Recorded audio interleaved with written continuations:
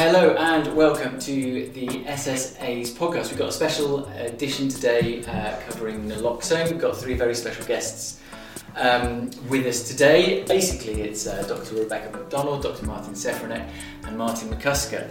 We're on location. This is the first podcast we've done where I've been outside of my office, so I'm a little bit giddy with excitement. But Rebecca's joining us via Zoom, so it's a bit mixed method still. So do you want to introduce yourself? Martin, just start. I'm Martin McCusker. I'm a client of the Lambeth Consortium, and I'm part of Lambeth Service User Council, whose role is to ensure that the voice of Lambeth drug users is not only heard by services, by the consortium and by the local authority, but that voice to be used to affect change, in particular when it comes to the planning, commissioning and day-to-day delivering of services. And we do that using various key elements of involvement. Fantastic, thank you. Martin Sefranek. Hello, I'm Martin.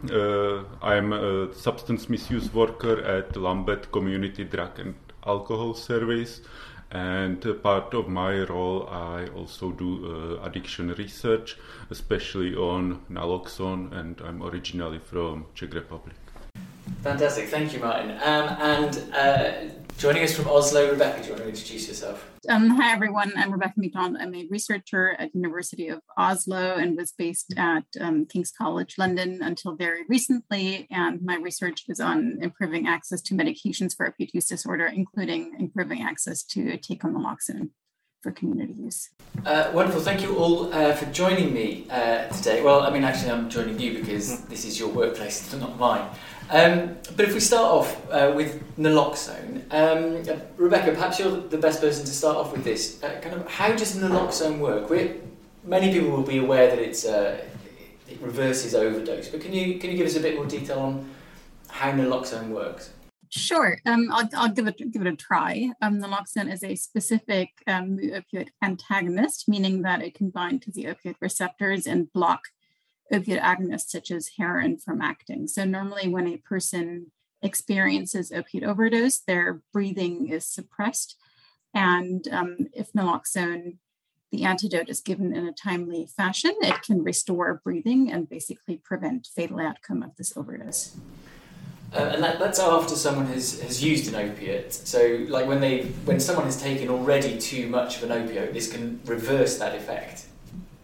Yes, it doesn't necessarily have to be too much of an opioid, but yes, when the breathing is compacted to an extent that basically they are at risk of experiencing what we call respiratory depression, if you give naloxone quickly enough, it can sort of reverse those effects and can prevent fatal outcome of the overdose.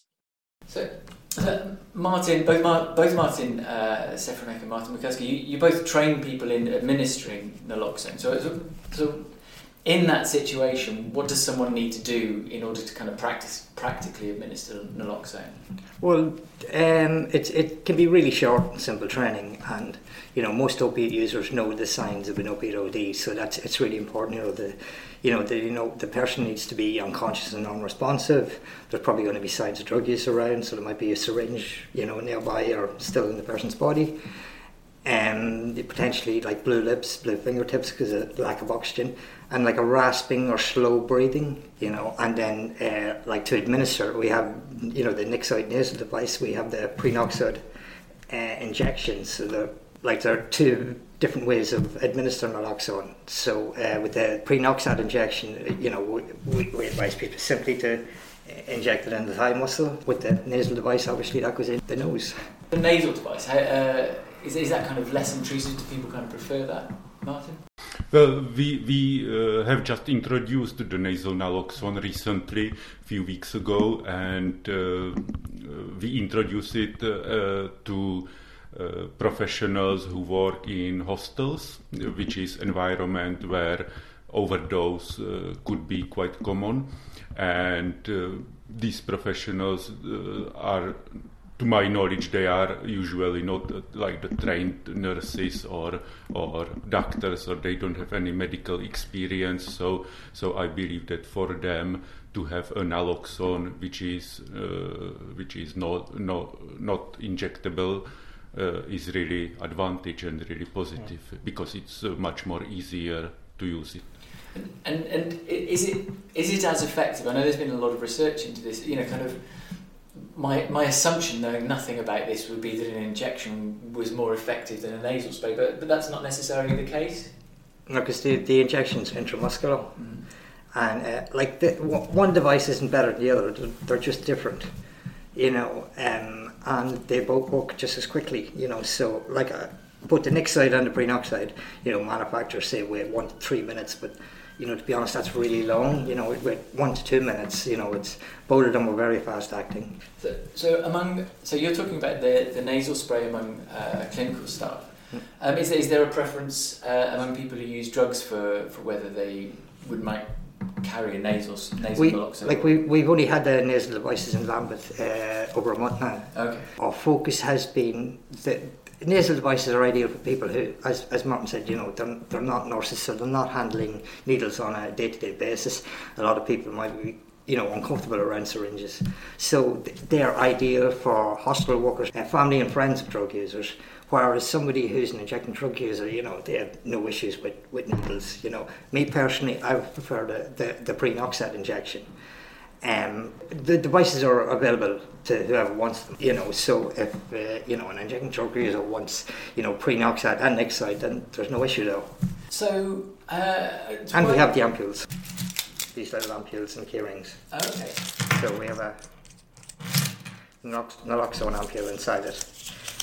This was an attempt to get people to carry at least some naloxone on them.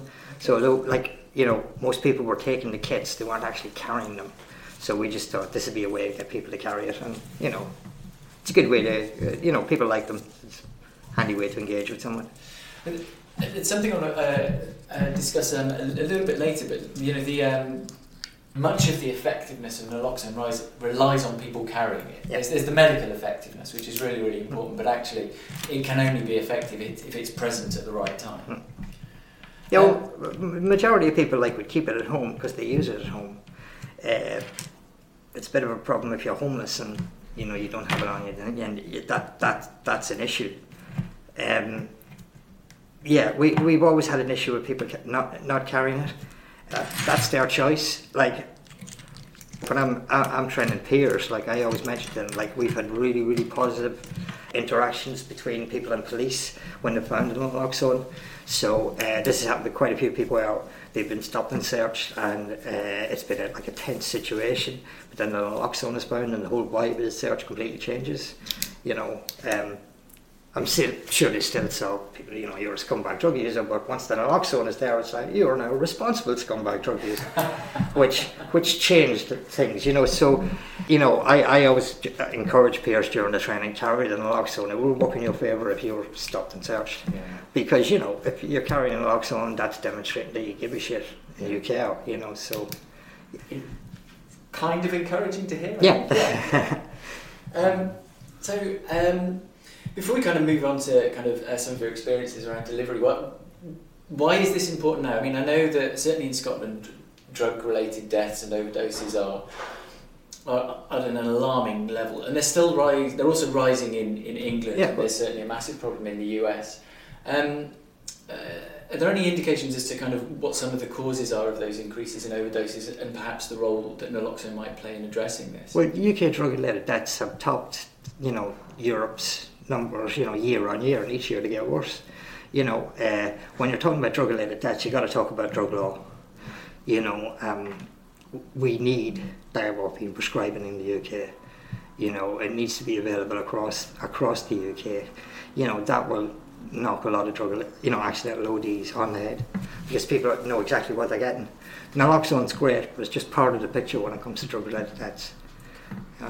And is there any data? I mean, Rebecca, perhaps you're aware of this. Is there any data about the how many overdoses naloxone might have prevented in the UK? I think there is the estimate that 2/3 of overdoses could be prevented, but of course, this very much relies on people not using on their own, which is becoming, increasingly an issue. That however much naloxone you are distributing, if people continue to use on their own, those overdoses cannot be witnessed. Therefore, nobody can intervene in an emergency. So much of the training, is focused on trying to educate people not to use on their own. And obviously the idea of drug consumption rooms also goes towards that, to encourage people not to be on their own when they inject, to always have the safety measure of naloxone on site. So that kind of brings us on to that point of delivery. Is one of the key aspects of naloxone is that it's not something you can self-administer because of the nature of the situation in which it needs to be administered. So, Martin, is this something that you cover when you train people in using naloxone? Yeah, of course. Because as you said, you need to have, I believe, two people to successfully administer naloxone. One is the person who overdosed and may die, and the second one is the person who has naloxone and is willing to use it and has the confidence, has the skills to use naloxone. So it's, from my point of view, it's not only about the distribution of the naloxone, but as well about providing the training and to show our clients how the naloxone injection or nasal naloxone, how it looks like and how to use it effectively. And as we said before, to recognize the science of overdose and to use the naloxone effectively, and always we say clients that it is important to call ambulance. And you mentioned before about kind of giving training to health professionals. So presumably you give training to people who use drugs when you give that maybe on a one-to-one basis. And you also do training for kind of wider health professionals, and has that started to extend to police or other people who engage with the public? What kind of people do you train, I suppose? Well, to my knowledge, at our service we trained people who work in hostels, and I'm not sure if did we train any other professionals? Just day centres. The training's available for anybody who wants it, anybody who potentially may come across an opioid OD. You mentioned the police. The Met Police have all been briefed. They've had a briefing on naloxone, so every single one of them knows what naloxone is. That it has no monetary value, that you can't get high from it. So if you come across somebody with it, it's theirs, it's their medication. So there shouldn't be an issue. But for as far as say police being trained and then carrying it, that comes out of their crime budget. So that's down to the individual police operational area or whatever. They got to decide. But I know some of them are up in the north, but in London, no. Okay. Just thinking that when we are talking about different groups of people who may use naloxone, I think it is important to mention as well parents or family members. So these are people who usually do not use drugs, but are in contact with their children, for example, who may use drugs. And I had several parents, and I trained them how to use naloxone and reverse the overdose. And is that something that families have found reassuring, or has that been quite a difficult conversation? I think it wasn't like a difficult conversation. I think from my point of view, I think that maybe a relief is like too strong, but I think they were like grateful, or they were, that they have some power to do something if emergency happened. So you always call the ambulance, but then you are waiting for ambulance and you are counting the minutes or seconds. But if you have an naloxone, you can do something more. And I think for these parents it was important to know that this is what they can do, that they can save the life of the person, of their child. That's really interesting. And what are some of the other? Are there any kind of common myths that you have to kind of explain time and again when you're training people? Well, to drug users, there's several that people, you know, I have friends that swear like a saltwater injection will reverse an opioid. So we think that comes from, you know, when you're in hospital and you have like a drip put in, and people will swear that, you know, you walk the person around, you know, in a cold bath. I think different countries have got different things, because I know in Spain, in I think it's Bulgaria, I seen a documentary and it's like pulling the tongue out of the mouth will stop the person from ODing. Like, you know, all of them are nonsense, you know, because they can't do what naloxone does, which is, you know, temporarily block the opiates from sitting on the receptors. But people will still swear by it, that, you know. I think I remember someone, when I attended similar training, just kind of emphasising that an overdose is an overdose is an overdose. If you can wake someone up, it wasn't an overdose, it wasn't a fatal overdose. Yeah. And like the cool thing with naloxone is it's a one-trick pony. If you get it wrong, if it's not an opioid OD, you're not doing any harm. Okay. You know, so it only works on opiates. If there's no opiates in that person's system, it's something else that happened to them, you know. You're not doing them any harm. And legally you're covered. Anybody could administer naloxone for the purpose of saving a life. Whether it's your naloxone, whether you're being trained, whatever, you're covered. Yeah. That's a really important thing, I think, with the anxieties that people might have. And I think the government changed the law in particular to reassure people, like in particular like hospital workers and day centre workers who were a bit unsure at the beginning, you know, when we first started to take home naloxone, that if they got it wrong, they're going to be, you know, in some sort of trouble.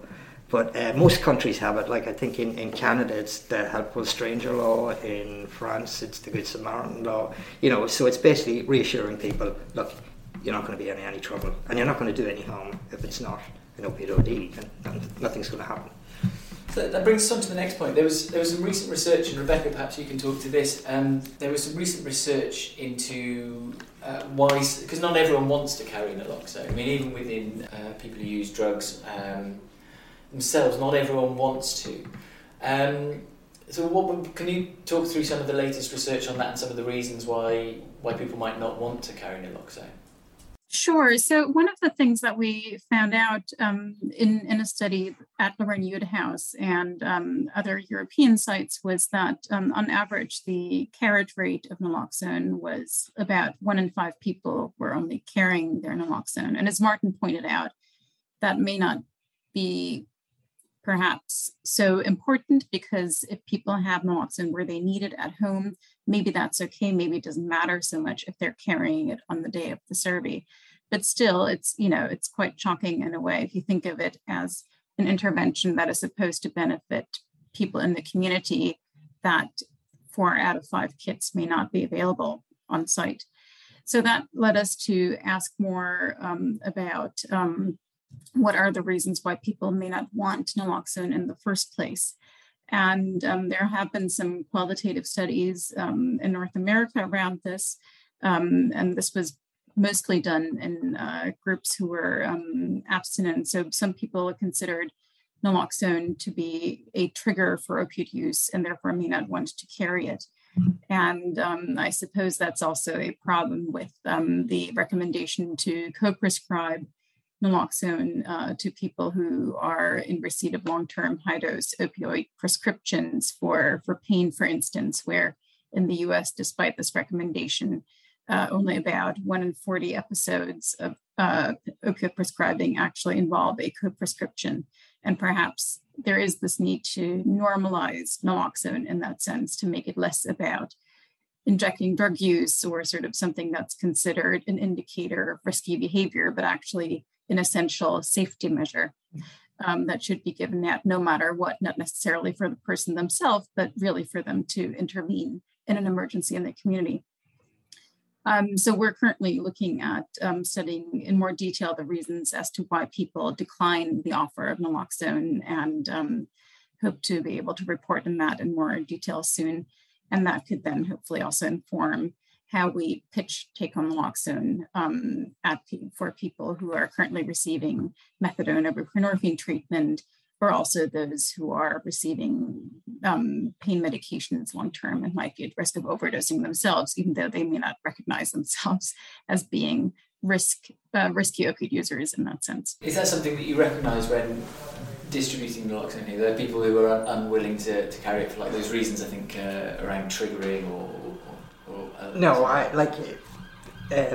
Rebecca mentioned it was an abstinent group, so I'm sure you get a very different answer from a non-abstinent group.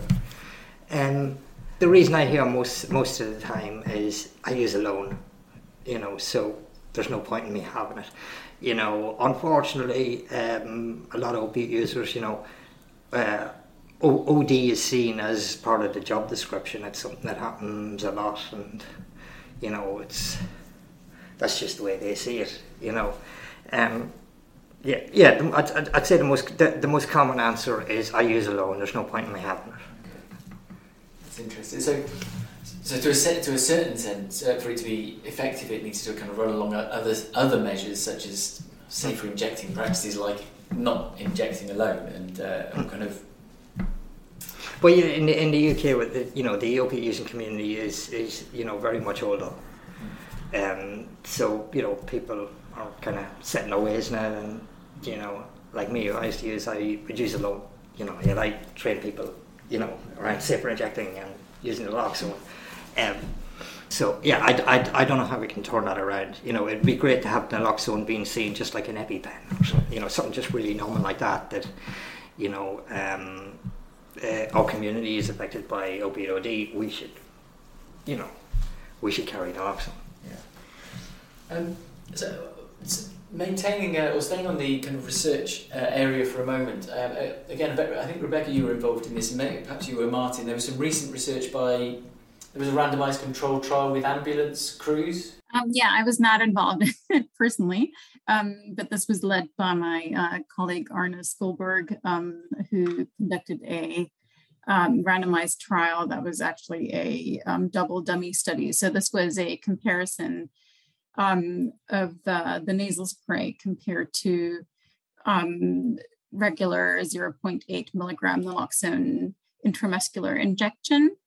And the main endpoint was the return to normal breathing at least 10 breaths per minute within 10 minutes. And the results were that the intranasal spray was slightly less efficient than the intramuscular naloxone. So in a direct head-to-head comparison, 80% of participants restored or returned to normal breathing after the intranasal naloxone administration after one dose, and had a few mild adverse reactions. But still, I think these findings, it's a very clean study design, and the findings are quite exciting because it actually does show that, as Martin highlighted earlier, this is very much about saving time until the ambulance arrives. And I think in the UK, the average response times for NHS ambulance are meant to be 8 minutes.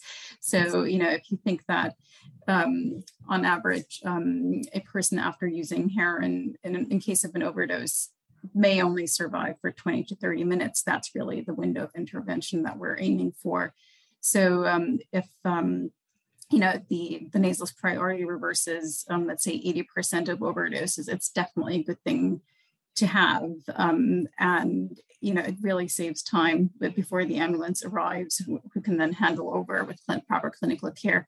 But, having said that, I think it's very much, as we discussed earlier, both the intramuscular injection and the intranasal spray work and are, efficacious. So in that sense, it's very much about also, making sure that naloxone goes to the people who are most likely to use it. So we need to make sure to reach out to people who perhaps are less involved with services and, distribution via homeless shelters, for instance, I think is very much to be encouraged, or street outreach, mail delivery. I know Martin's been involved in some of the street outreach. And those, I think, efforts are very important just to make sure that naloxone is available in places where it's needed. Martin, you've also been researching this area for some time. What kind of approaches has your research focused on? Well, I did in the collaboration with the addictions department at King's College. I did a survey I did surveys on naloxone here at our treatment service. One of the surveys was on preferences of different naloxone devices. Another survey was, what was it, Rebecca? There was one survey. One survey was on the keyring naloxone. Okay. When we introduced this innovative naloxone device, and we wanted to know what the reaction will be, if people will find it useful, if people will be willing to carry it, if they will have a confidence to use the ampule and administer the naloxone, and that was specifically for only for clients who are injecting. Yeah. It was not available to anyone else, only to current injectors. And the most recent naloxone survey I'm doing at the moment is basically follow up 6 months follow-up study when from the point of when the naloxone was issued, so, and clients are monitored if they witnessed overdose and if they used naloxone, and so we collect some quantitative data with the questionnaires, and as well we do some interviews and collect qualitative data on naloxone and how the naloxone is used by our clients.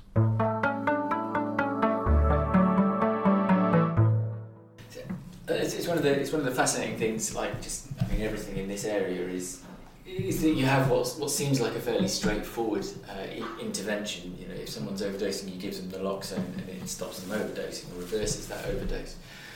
And yet there's so much complexity in it, like who carries it, why they carry it, what situations that they might use drugs, families, national policies, ambulance drivers, the amount of time and those windows. And actually the efficacy of such a nominally simple intervention is reliant on so many other factors. Martin, before we started recording, you were talking about some of the work you used to do with outreach. One of the when we first started doing the take-home naloxone, it was really important to get it into the hands of drug users who weren't using services. So we started to do outreach in Brixton, where I would approach guys that I'm well known in the opiate using community in the borough, and I know lots of opiate users. I know lots of opiate users who aren't accessing services. So it was very easy for me to approach them and try and quickly train them up and get them to carry naloxone. But one of the issues that come up straight away, because a lot of these guys were in prominent positions, begging, they weren't comfortable with me pulling out a kit with a syringe in it, because passers-by would think, oh, obviously there's something dodgy going on there. Passers-by would have no idea this is a life-saving drug. So then I started to give people like a few quid to come around the corner with me really quickly, and I'll quickly demonstrate, how to, put it together and administer it. And that worked great at the beginning. But then word got around Brixton, I was the guy with money, so I got into a couple of sticky situations, so I had to knock that in the head.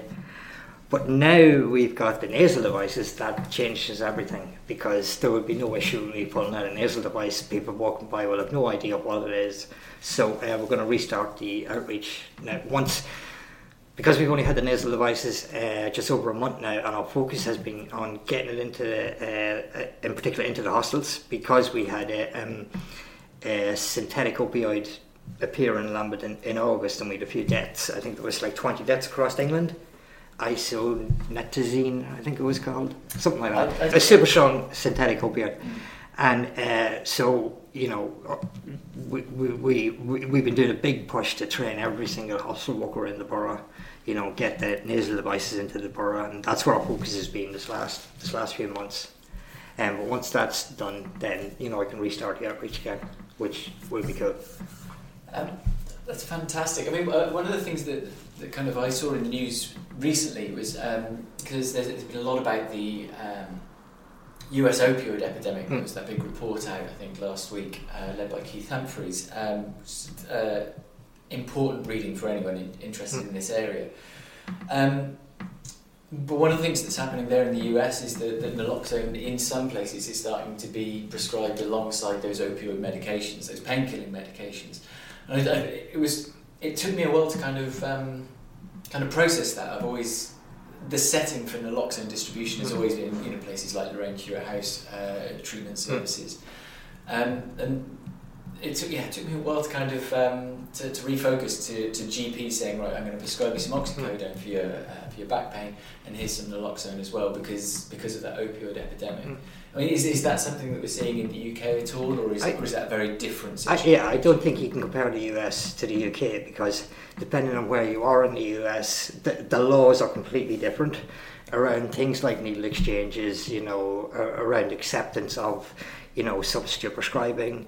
I know in places that, if you call an ambulance for an opioid OD, you can be arrested. So I think it's very, very different. It's not really fair to compare them. There's some good stuff going on in the US, but I think the majority of it is, I think they're quite backward. Like the UK is also backward, I think. But it's a little bit ahead, I think, of the US. I think Canadians are doing some good stuff. There's been quite a few kind of innovative things that have come out of the kind of the coronavirus or COVID pandemic, with people kind of spotting each other via Zoom, and I know that there were some vending machines launched with needle exchange services and naloxone, perhaps in New York City, but more in Canada. Martin, you've done quite a lot of work with naloxone in Prague, in the Czech Republic. How do things differ in the Czech Republic to say the UK and the US? Czech Republic, in terms of the drug use, is I think very interesting country, because in Czech Republic the major problem is methamphetamine, which is very different compared to the UK, for example. And in the Czech Republic, people who use opioids are relatively minority compared to people who use methamphetamine. Okay. And we did a survey in 3 different treatment centers in Prague at the time when naloxone was not available to people who use drugs. And we did a survey, and we asked the clients if they ever overdosed, if they witnessed overdose, and if they would be willing to carry and use a naloxone if it would be available. And the results were, I think, really encouraging and positive. I mean, positive was that people were really interested in naloxone. Majority of them, they expressed that they would like to have it if it would be available. What was not so positive was that majority of people had experience with overdose, or they saw overdose as well. So our survey showed or confirmed that there is a high need of naloxone in Czech Republic, and I think what is really encouraging and positive is that after we did the survey, they started distributing naloxone in Czech Republic. I'm not saying that it was because of our survey, which would be obviously the best outcome, but situation is changing in Czech Republic as well. So it looks like that naloxone is now available to people who use drugs. You would think that there'd be loads of opiates in Czechoslovakia, just where it is on the map with Afghanistan. No, we have majority of clients or drug users are using methamphetamine. Methamphetamine, which is home produced, so it's not brought from other countries, but it is homemade. Yeah, very interesting. Yeah. You touched on something there, which I know there's been some research on this, but the impact that witnessing an overdose can have on people. A lot of the figures that people talk about with overdose are the absolute figures, the number of deaths per year, and obviously that's a really important outcome. But actually, the kind of damage that masks the number of people who are affected by overdose, and families and people who witness overdose, and so on. I'd say it would be awful. Well, it must be awful for a family member to witness an OD. But for opiate users, be honest, it's no big deal. It really isn't. It's a big deal if the person dies.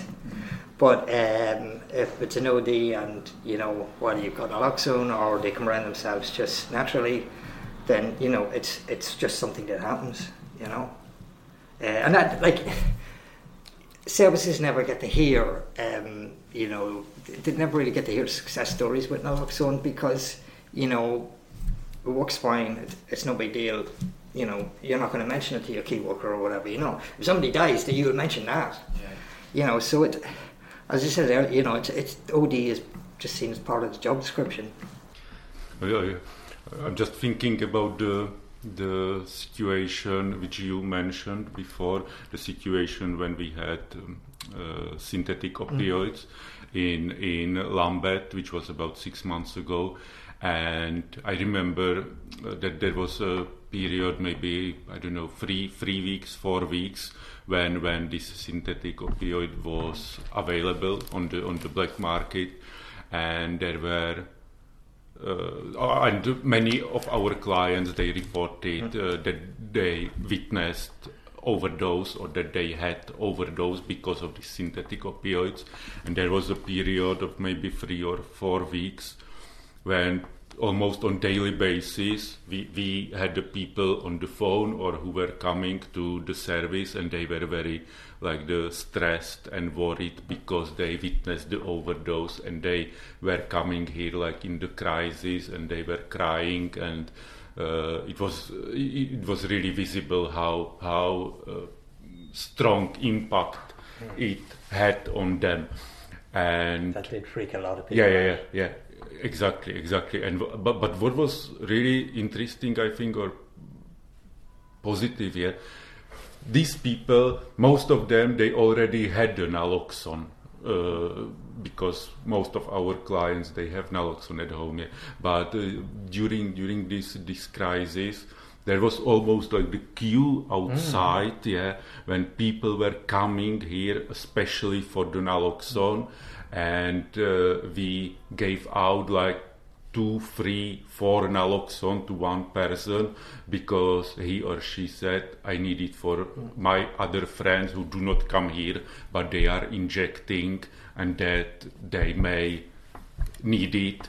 And I think during that, I don't have the numbers yet, but I think during that specific 3 or 4 weeks period, I think the numbers of the naloxone which we distributed went up the roof, or must be. It's my impression. This is how I remember it. That it was really that the demand from the clients was so absolutely powerful.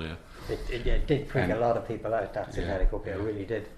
Which I think is really interesting thing from the point of the behavior.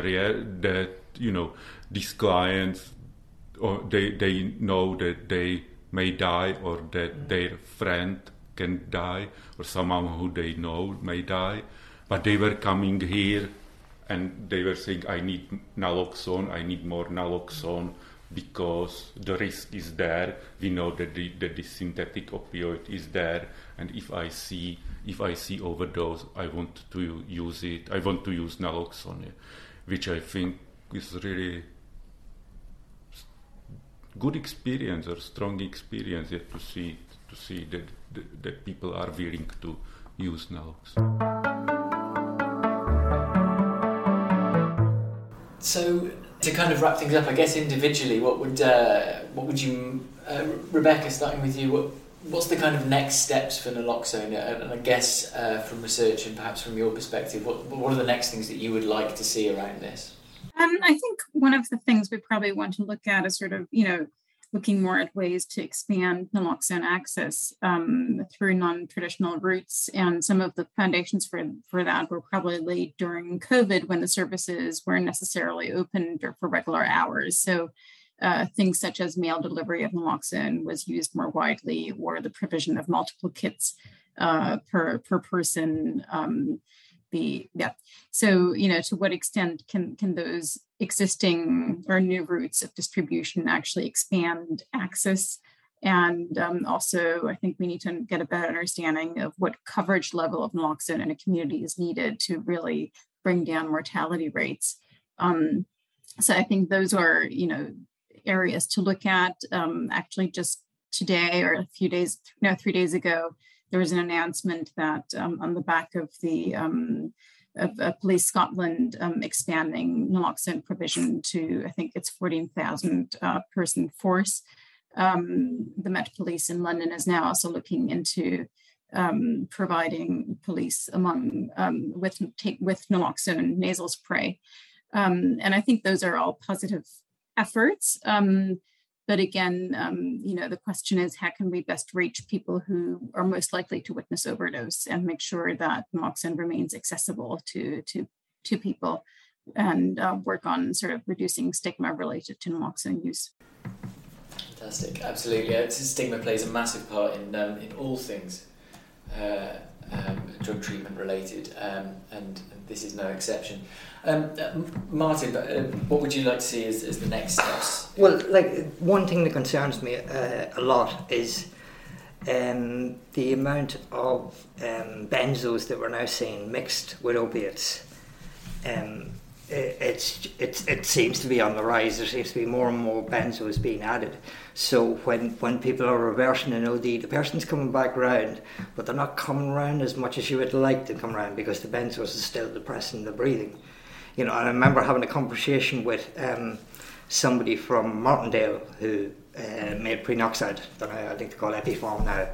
And I remember having a chat with them years ago, and they were telling me that they were working on an injection that can reverse both opiates and benzos. So I don't know how far down the road they are with that, but that would be a game changer. It really would, because most opiate fatalities have a mix. It's very rarely somebody just dies from heroin. There's a mix of benzos, alcohol, whatever, all depressants. They're all working against the person's breathing. But I think if they have been successful or are going to be successful with that injection, I think that would be brilliant. Just want to mention quickly drug law and drug policy again. You can't talk about drug-related deaths, you can't talk about naloxone without talking about drug law, drug policy. It needs to change. Drug users need access to a safe supply. That will knock so many accidental ODs on the head. And it will work in partnership with naloxone. Naloxone's great, but it's just part of the picture. Drug law, drug policy plays a massive part. And we are kind of a bit backward when it comes to drug law in particular in this country. Martin, what would you like to see? What would be the next steps for you? I'm thinking about opportunities related to the nasal naloxone and nasal spray, which we already mentioned that we trained staff in the hostel. Rebecca mentioned availability of naloxone to police officers and fire brigade and other services. Now I'm thinking, I actually not sure where the overdoses happened. Maybe it's just my picture. But my picture that